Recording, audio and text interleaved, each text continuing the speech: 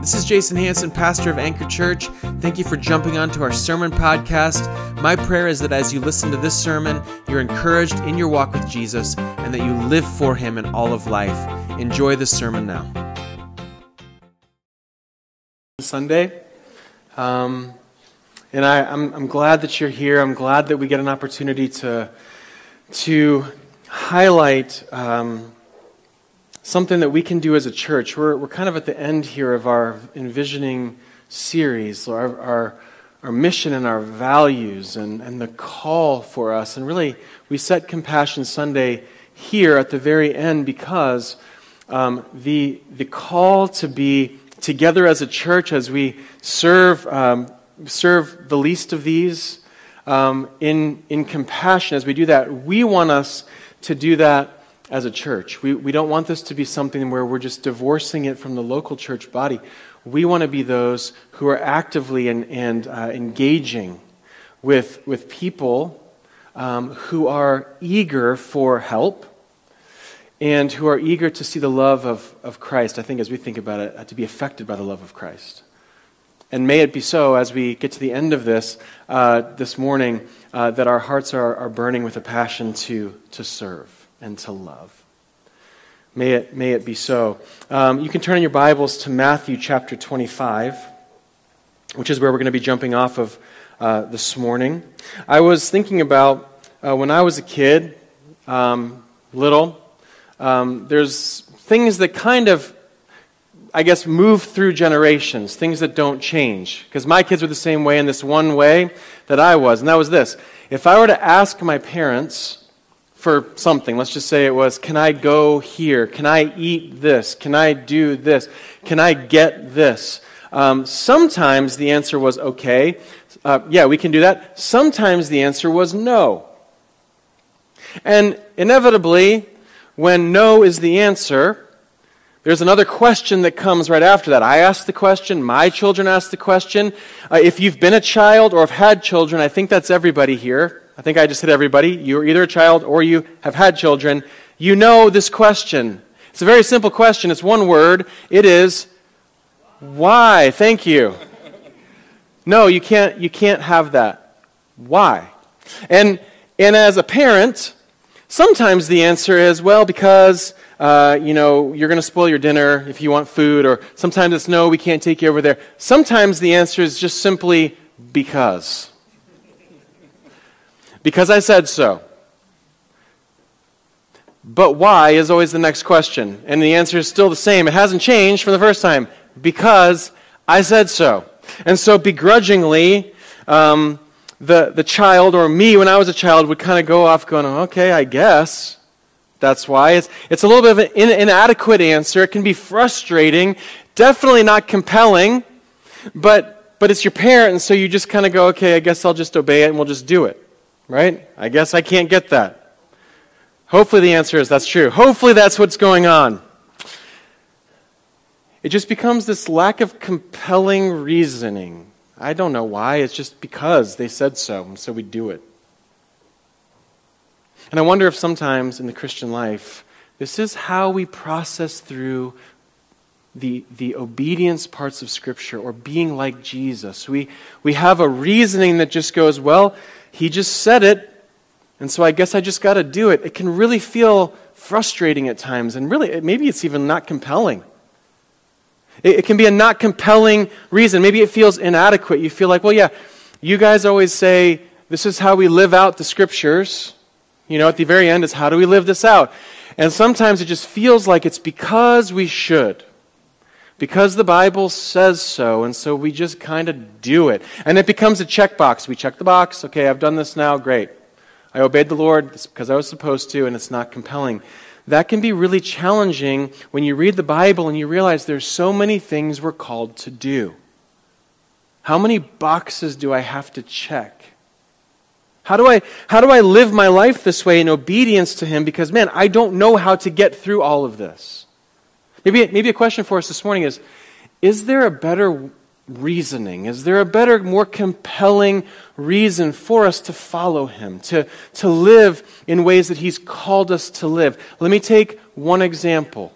Because we're talking this morning about compassion, about love. So let me use this one. The command to love your neighbor as yourself. Why should I love my neighbor as myself? Why should I love legitimately the neighbor next to me that always leaves their garbage cans in front or that doesn't like me or whatever it is? Why should I love them like myself? Why should I do that? Just because the Bible said? Why should I go out into my community and love the neighbors in my community, both with a Christ-like love and also an evangelistic love, to tell them about who Jesus is?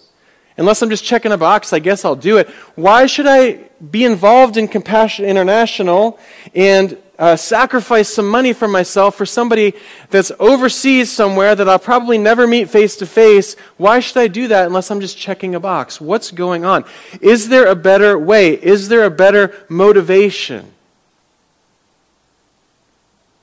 And I wonder if many of us have trouble living out the love your neighbor as yourself command because we haven't fully grasped or contemplated or really pondered and let it sink in that kind of love that we're showing to others is not a box to check, but it is an overflow of a heart that's been given much love by the God we serve.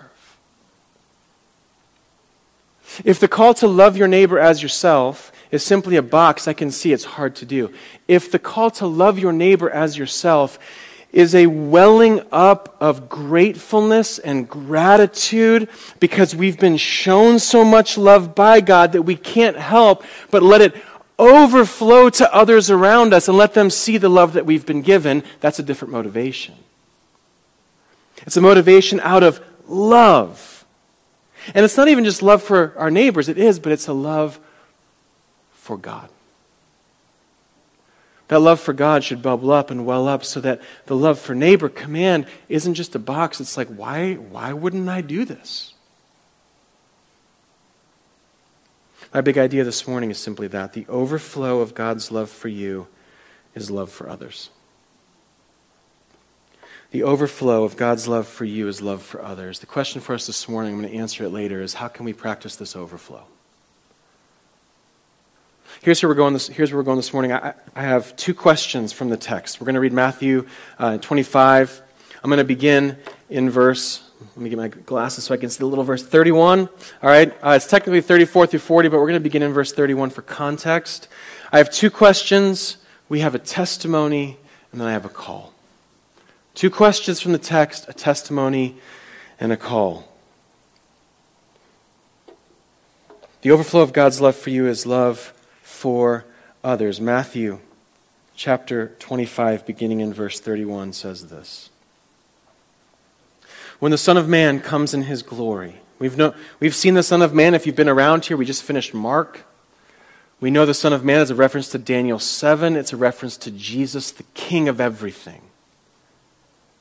When the Son of Man comes in His glory, and all the angels with Him, then He will sit on His glorious throne as the King, and all the nations will be gathered before Him, and He will separate them one from another, just as a shepherd separates the sheep from the goats. I want you to notice one thing before we even get going as we read through these first few verses, and that is this, that Jesus is referencing different aspects of who He is. He's the Son of Man.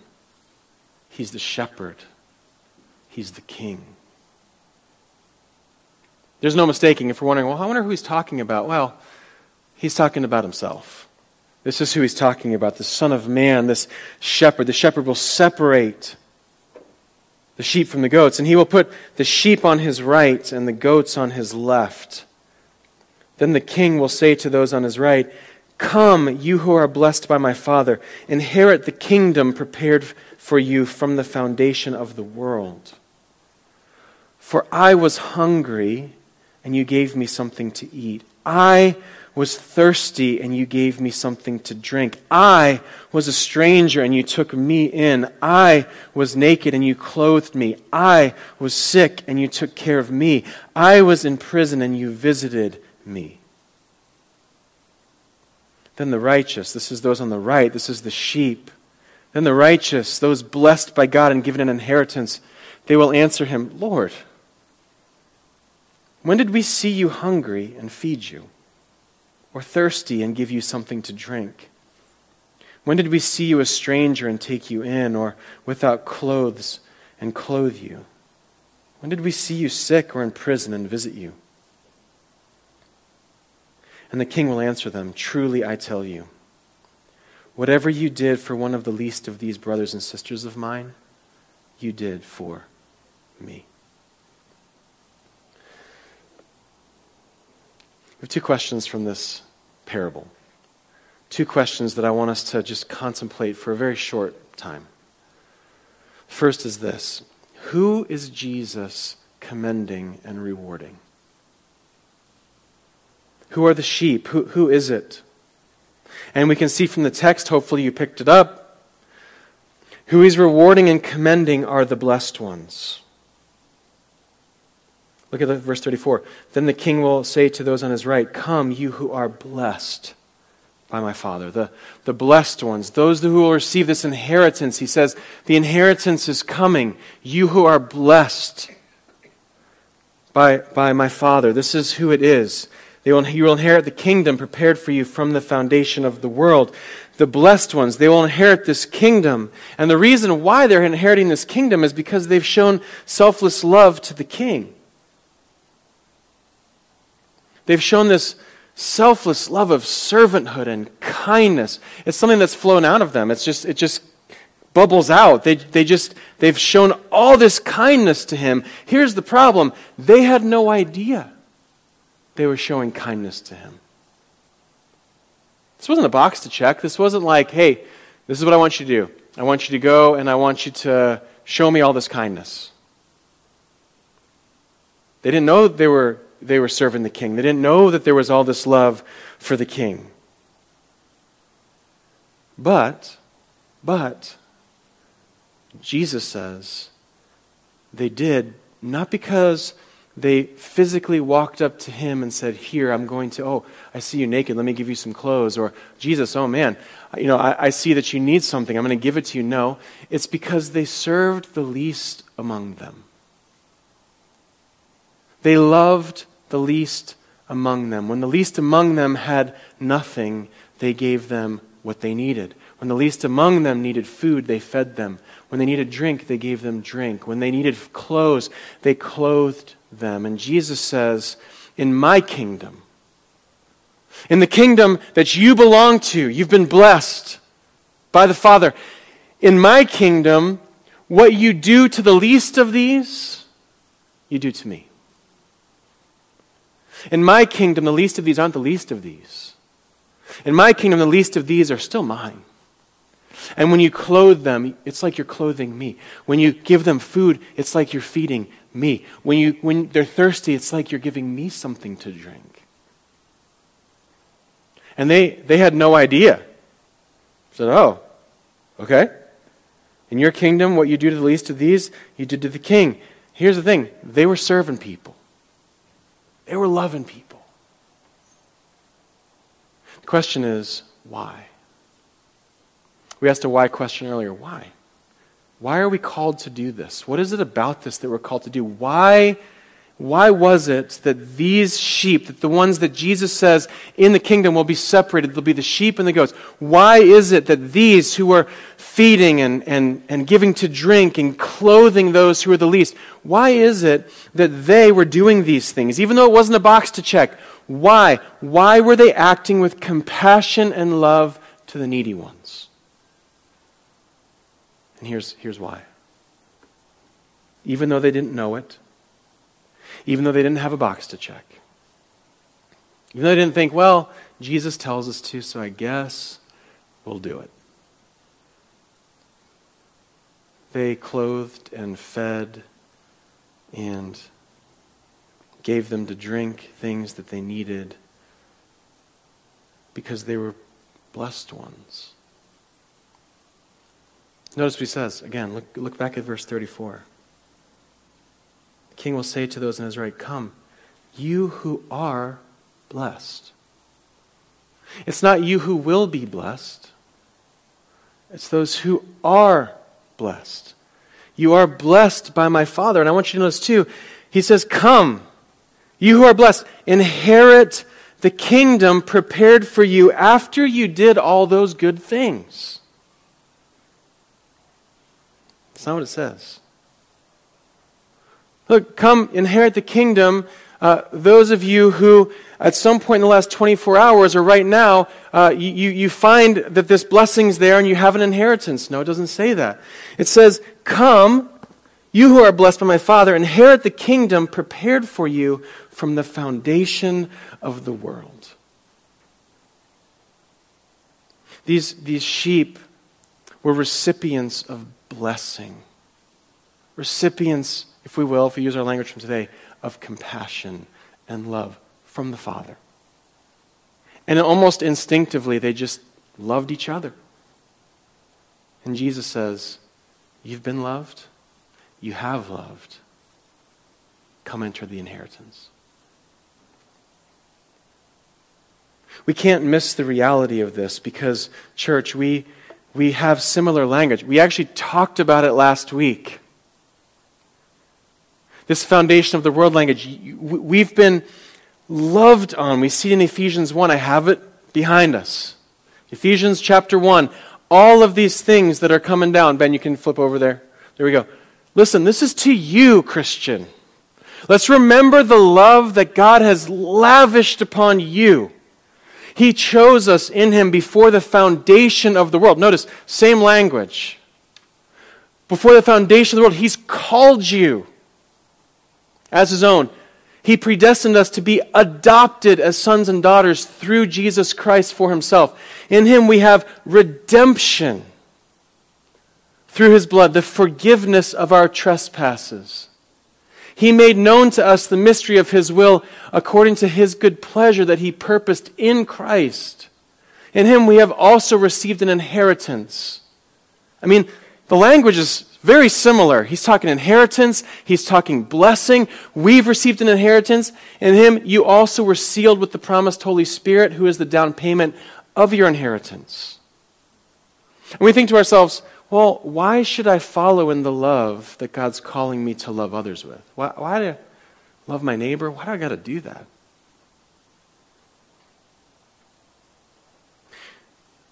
I think a motivation for us isn't simply to check a box. It's because we have been the recipients of blessing. We have been the recipients of God's amazing, unending, never failing, lavish love. The New Testament writers call us the beloved. You know that? You are beloved by God.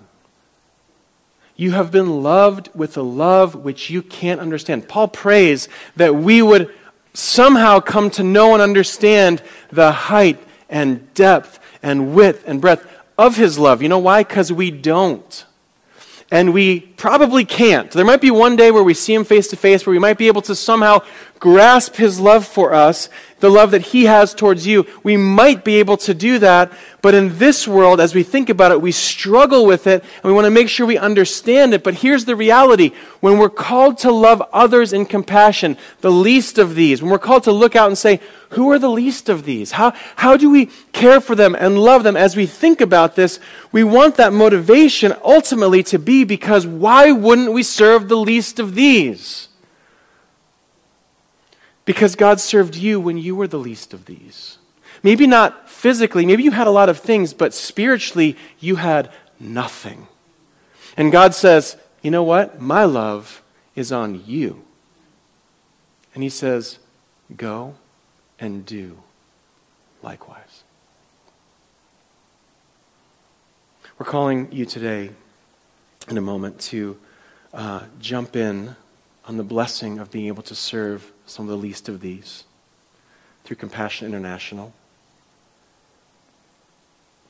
There's more that happens than just like I get to send some money somewhere. It's very easy, I think, for you all, which is okay sometimes, for us to just, you give your money to us, which I'm very grateful for. You're a generous church, thank you. and let us send money out, which we have. I think last week we showed you there was about $18,000 we sent to global missions. We did a lot of things. But what we want to do is we want to connect you through Compassion International with an individual so that you can take out the middleman and you can benefit from seeing what God does. Tyler mentioned it. Watching what God does through your generosity. We want you to have a theology and an understanding of what it means to, on the ground, walk love for others. Not just here, but the least of these. And we brought a friend, Jenga, here. Jenga's gonna come up and give a testimony to what God did through Compassion International in his life. He and his wife are here. So can you welcome Jenga as he comes on up, and he's going to share with us this morning. Thank you. There is my cheerleader. Well, I'll start by saying a word of prayer. Dear Jesus, we thank you so much for the blessings that you've given us as your children, as your people, Lord, as your church, oh God. And Lord, thank you for the power that your people have, that you've given them, Lord, to transform the world through your name, God. I'm a testimony of that, Lord, and I thank you so much. And I want to pray, Lord, that, Lord, my words are your words, and this is an account of what you've done in Jesus' name. Amen. Well, for those who don't know Compassion International, it's an organization that exists to release children from poverty in Jesus' name. And they work in collaborations with churches. They work in some of the poorest places like I grew up. And in those churches, they have social workers, they have teachers, they have psychologists, they have these amazing adults that come alongside children and support them in their journey. In partnership with people like you that send their money, write letters to children, pray for them, and all that good stuff. So I joined Compassion at the age of 7. You can imagine how long I've been part of that program. I'm 39 now. And so these are my recollections of being part of Compassion. I remember being afraid of the dark, especially the night I had someone break into our makeshift home. My younger sister and I huddled together as a man rummaged through what little we had. There was a chilling deliberateness to his actions, as if he knew this was the perfect time to strike. My mom, our sole protector, worked jobs at night to help provide for us. The intruder finally left, but not before pinning my sister and I to the ground under the weight of a huge, heavy box of our scant belongings on top of us. An attempt to muffle our cries, so we lay there, immobilized and terrified, the weight of the box, a stark reminder of the oppressive darkness that consumed us when our human nightlight, our mother, was away. I was too young to be a protector, but old enough to sense the gaping hole left by a father I had never known. My name is Jenga, a name that resonates like the popular game that you know called Jenga, which is a fitting metaphor for my life as a child. Just like the game where wooden blocks teeter in an unstable tower, my existence in the slums of Nairobi was a fragile structure always on the brink of collapse. My mother had me when she was 14 years old. Like her own mother, my mom was a primary school dropout. She held down multiple jobs like working in bars at night, cleaning houses and sewing clothes during the day, selling fruits in the market. Yet she always found time to educate me. We would sit in an old room that used to be a preschool where she would teach me using a crumbling blackboard. She would insist, Jenga, education is your ladder to a better life. The one tool that could break the chain of generational poverty in our lives. When I was 7, I was introduced to Compassion International, the best thing that happened in my life. Compassion was essentially in the middle of our harsh realities. This is the place we would go as kids and feel safe, taken care of by these amazing social workers and pastors that I talked about. I remember a local pastor and a social worker knocking on our door. Knock, knock, knock. I opened the door of our 10 by 10 feet tin house. They interviewed my mom and me, and soon after, I started attending the program. Initially, I just thought this is a place where you could just go and eat. So I was excited as a kid that grew up without a meal so many times. I was super excited to go somewhere where I can just eat and play. But however, I soon realized that Compassion offered much more than food. It was through Compassion that I met Betty and Boyd Larson from Oregon, my sponsors for 14 years. The first letter and picture were eye-opening. They were my introduction to white people and snow. Their blue jeans, seemed quintessentially American. We love our jeans, right? Their support, he's wearing blue jeans. Their support sent me on an educational journey that changed my life. Inspired by their questions about my grades, I resolved to work hard, not wanting to disappoint them. As sponsors, they provided not only educational opportunities, but also emotional and spiritual guidance. I have a letter from them from a few years ago. I've never done this, but I'll read it today. Dear Jenga, a greeting to you from Oregon. I am happy to be writing to you and apologize for not writing more. Hey, sponsors, sometimes you don't write enough, right? We are doing well, and we pray for you often. It is nearly Christmas now, and the weather is getting cold and rainy. Sometimes we get snow here, but not often. When it snows, we get really excited.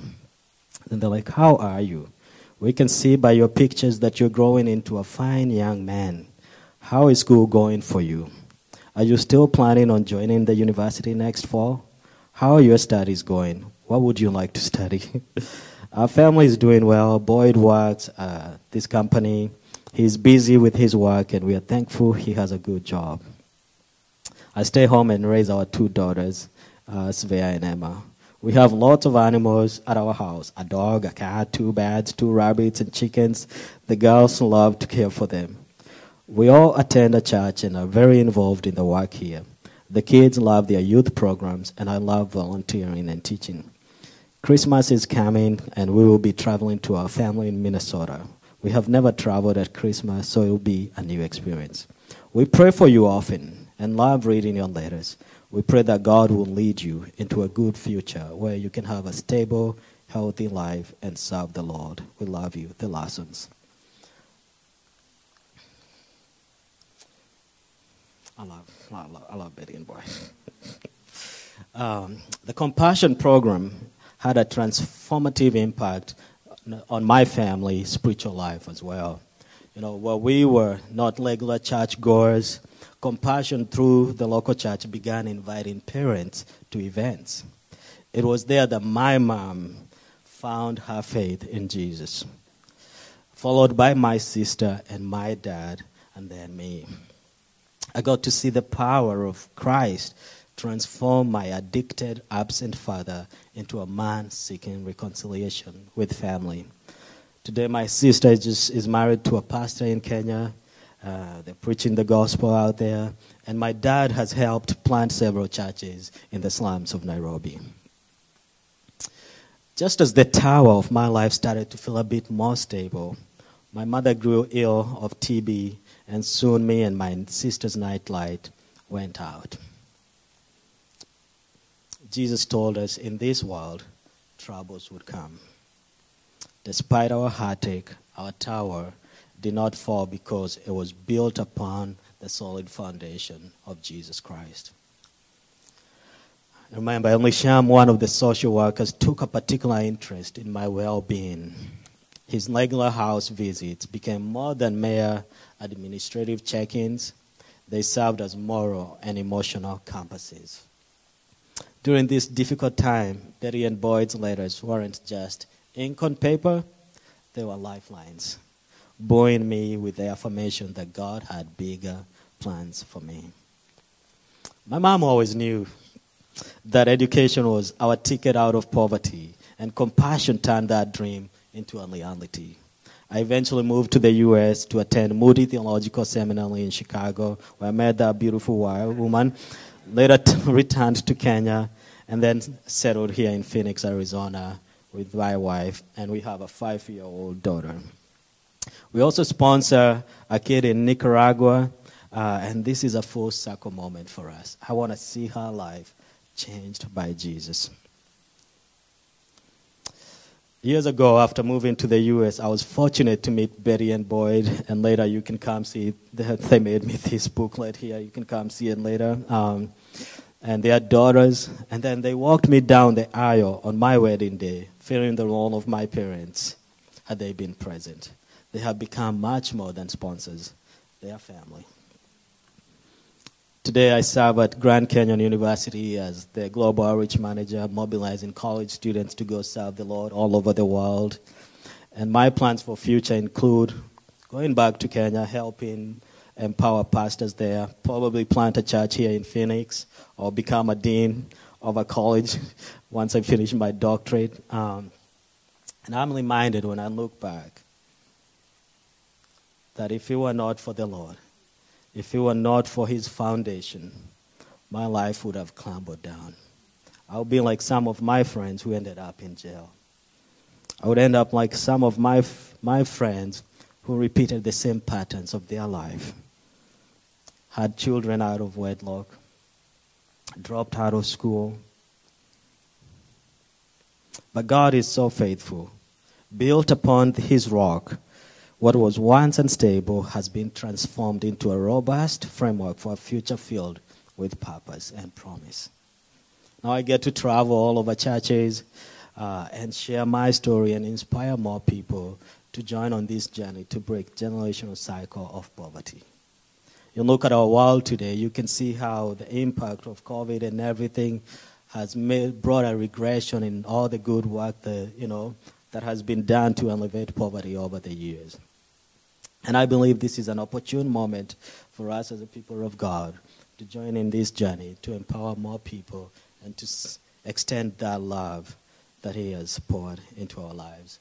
I'll be out there in the back if you want to ask more questions. God bless you so much. Thanks for having me.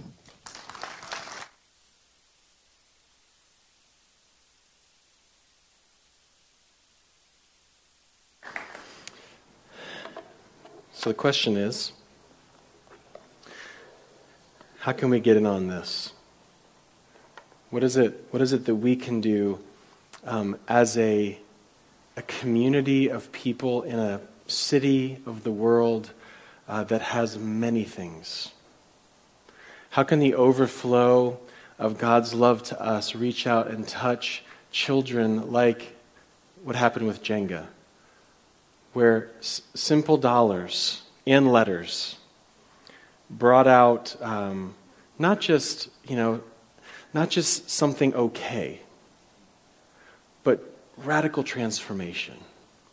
How God used it to change a family, change a man.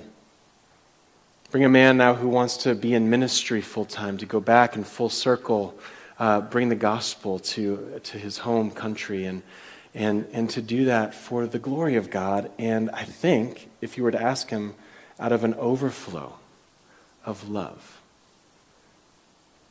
How do we get in on this? What is it about this that we can do? And what's the call? So we just had two questions. We have a testimony. What's the call? I have one live it out point. It's this: let love overflow. But before I even get to the call, let me say this. Some of you struggle, I think, with really seeing and processing and comprehending the, as Paul says, the height and depth and width and breadth of the love of God for you. It's hard for you to see it. You don't know it. Maybe your life is hard, and so you're wondering where it is, what's he doing? So for some of you, I would just say, as you're letting love overflow, make sure that you're also working on, in prayer and through maybe a community group or through a huddle group that we have, seeing his love for you. But don't wait until you see his love for you to take steps. So there's two ways that we've talked about this morning where you can do this. The first is jump in on March 2nd with Compassion Queen Creek. This is a very local way that you can find out what it means to let your love overflow. That takes time. That takes effort. It takes a Saturday or a Friday night. And secondly, jump in Compassion International. We have these cards for you in the back. It's very easy to get involved. There's a QR code at the bottom for those of you that are probably my age or younger. Know how to figure this out. If you're not sure, ask somebody younger than you, and they'll probably help you figure out how to do that. Or you can just go old school and write it all on the back, and you can give it back to I think John is back there. I know Jangle will be back there. You can give it to them. But this is an opportunity. We actually asked them to send us, we have 50 packets back there. We actually asked them to send us packets of children that have been the longest on the waiting list. So here, this little guy has been on the waiting list for 456 days. He's mine, so you can't take him. But many in the back, okay, have similar wait times. And so we're asking you to just think about it, pray about it, take a card. It costs $43 a month. That's it, $43 a month. And if you think about it, that is, for my family, that's probably a trip to Subway. If we go out to a restaurant, it's half of our meal. It's so expensive these days. You go to Starbucks, it's probably 5 Starbucks, especially those of you that get oat milk with all the stuff in it. I don't know. I just get a black coffee, it's a little cheaper, but it takes a lot. Tyler and I were talking beforehand, the average household income in Gilbert.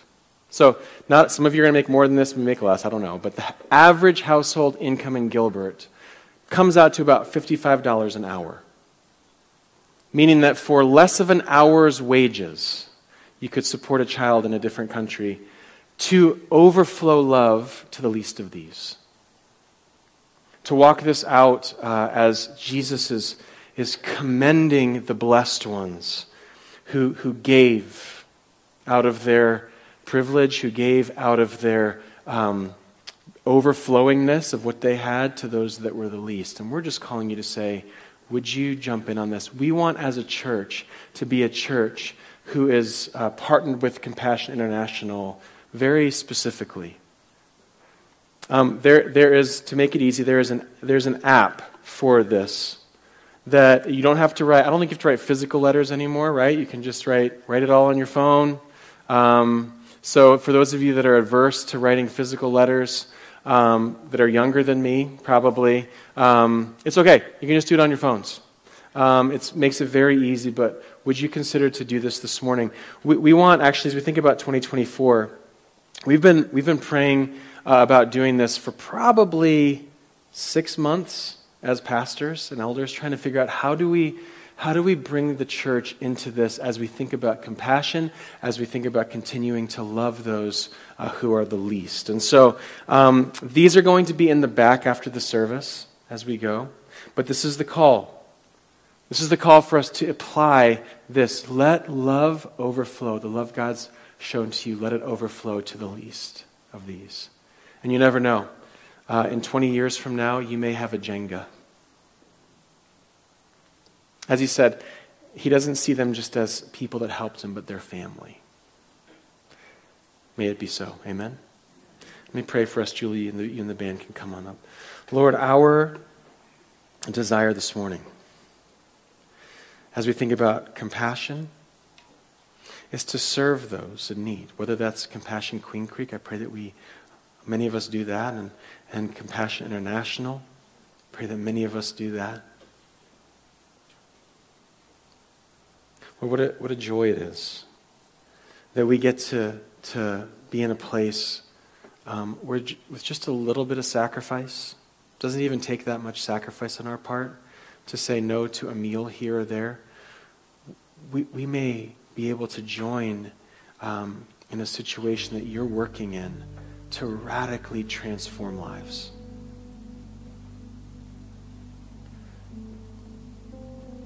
Maybe it would be, as we think about a church of generosity, one of our values, joyfully generous, may we be joyfully generous in this call.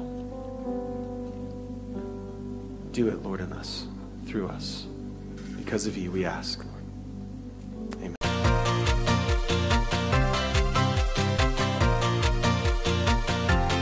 I really hope that you were encouraged by the sermon today. You can learn more about us at anchorchurchgilbert.com. We'd love to have you join our mailing list. You can do that on the website. If you have any questions for us about who Jesus is, please let us know through our website. I hope that you were encouraged.